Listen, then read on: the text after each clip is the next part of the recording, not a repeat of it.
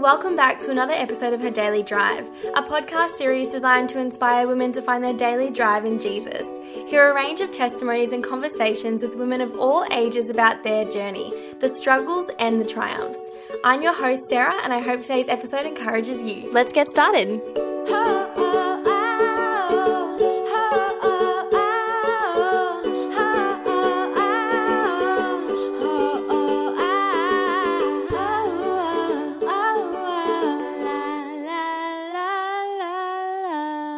To kickstart today, we're going to play a little Matchbox trivia called The Great Debate.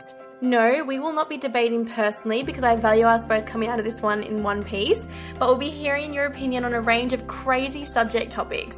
Here we go. Welcome, Demi. Thank you. Hello. Every city should have swimming lanes that people can swim to work.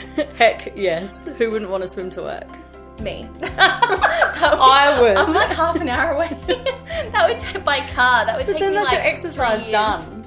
For the year. whole... Yes, exactly. Exactly. Everyone should have the chance to visit the moon. No, because I'm very scared of space. I couldn't think of anything worse. Yeah. I was going to debate, but I'm like, nope, no debating. Okay, that's great. Nice opinion. People working on the checkouts in supermarkets, like Coles or Woolies, should receive a tip. Depends, because what do they do to get the tip? You have to work hard to get a tip. And if they offered us things, like if they're like, oh, here, have a little chocolate bar while you wait, or whatever it is. Absolutely, Yeah. I would tip that person.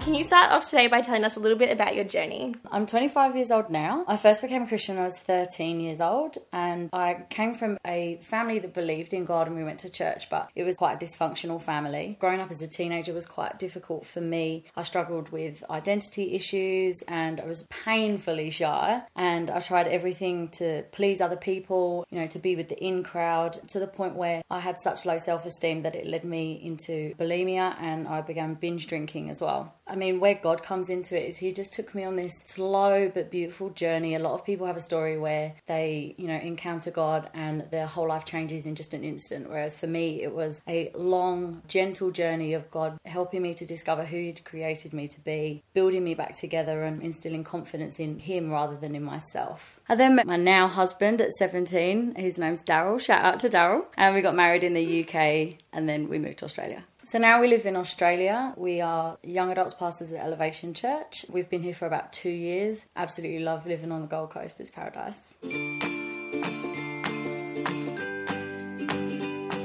What topic are you going to talk to us about today? I want to talk about how to navigate through the middle. So often we know where we want to be, but find that there is a gap between where we are now and where we want to be. And why do you think it's an important topic to talk about in today's society? Because we all go through it. Yeah. It's like going on a journey. The start is always fun and exciting and full of zeal and vision. And the end is the final result. So of course we look forward to that. But no one often talks about the middle section of having to actually go on that journey once that excitement has worn off. And how do you keep on persisting and keep on going through that journey to get to the end?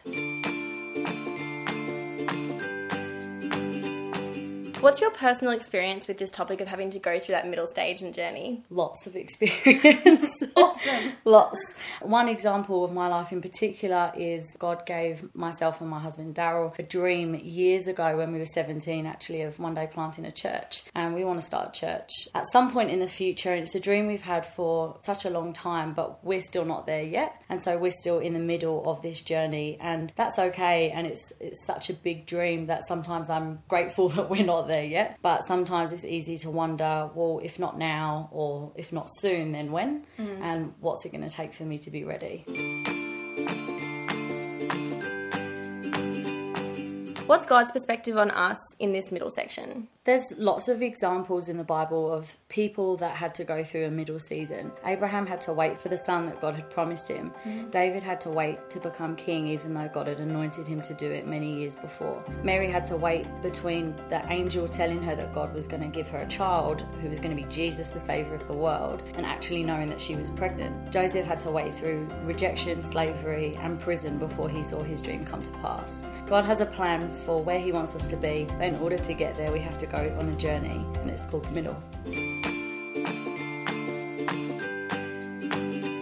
Are there any Bible verses or inspirational stories that got you through your middle season? Yes, there's heaps of Bible verses. Two that come to mind in particular is Proverbs 19:21. You can make many plans, but the Lord's purpose will prevail. No matter what season you're in, whether you're at the start of the journey, in the middle, or at the end, we can make plans, and I think it's good to plan, but at the same time we need to trust that God's purpose will prevail in our lives. And the second verse is Romans 8:28, and we know that in all things God works for the good of those who love him, for those who have been called according to his purpose. And we have to remember that we have been called according to his purpose, and if we truly trust in him, then we know that he's going to work things together for our good and for his good.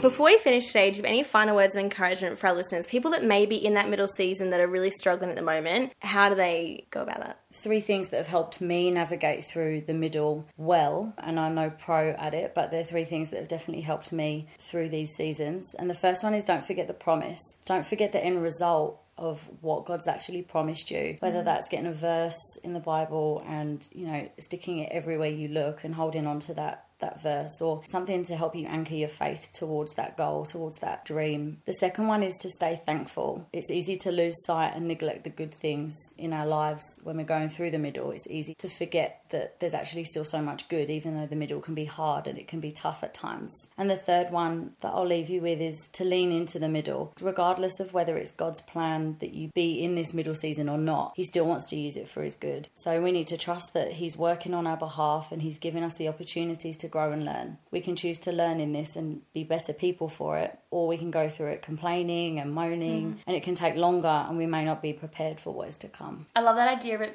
this is a preparation period. It absolutely So everything is. that we go through is preparing us for that. It absolutely is, and I think so often God will take us through that middle period and we will learn things that we need for when we get to that end result, and we have to be prepared for that, and that's what he uses that season for. Demi, thank you so much for chatting to us today on the podcast. It's great to be encouraged and inspired to keep persevering through our middle seasons in life. So thank you so much for joining us. Thank you very much for having me. Until next time, I hope you have a wonderful week.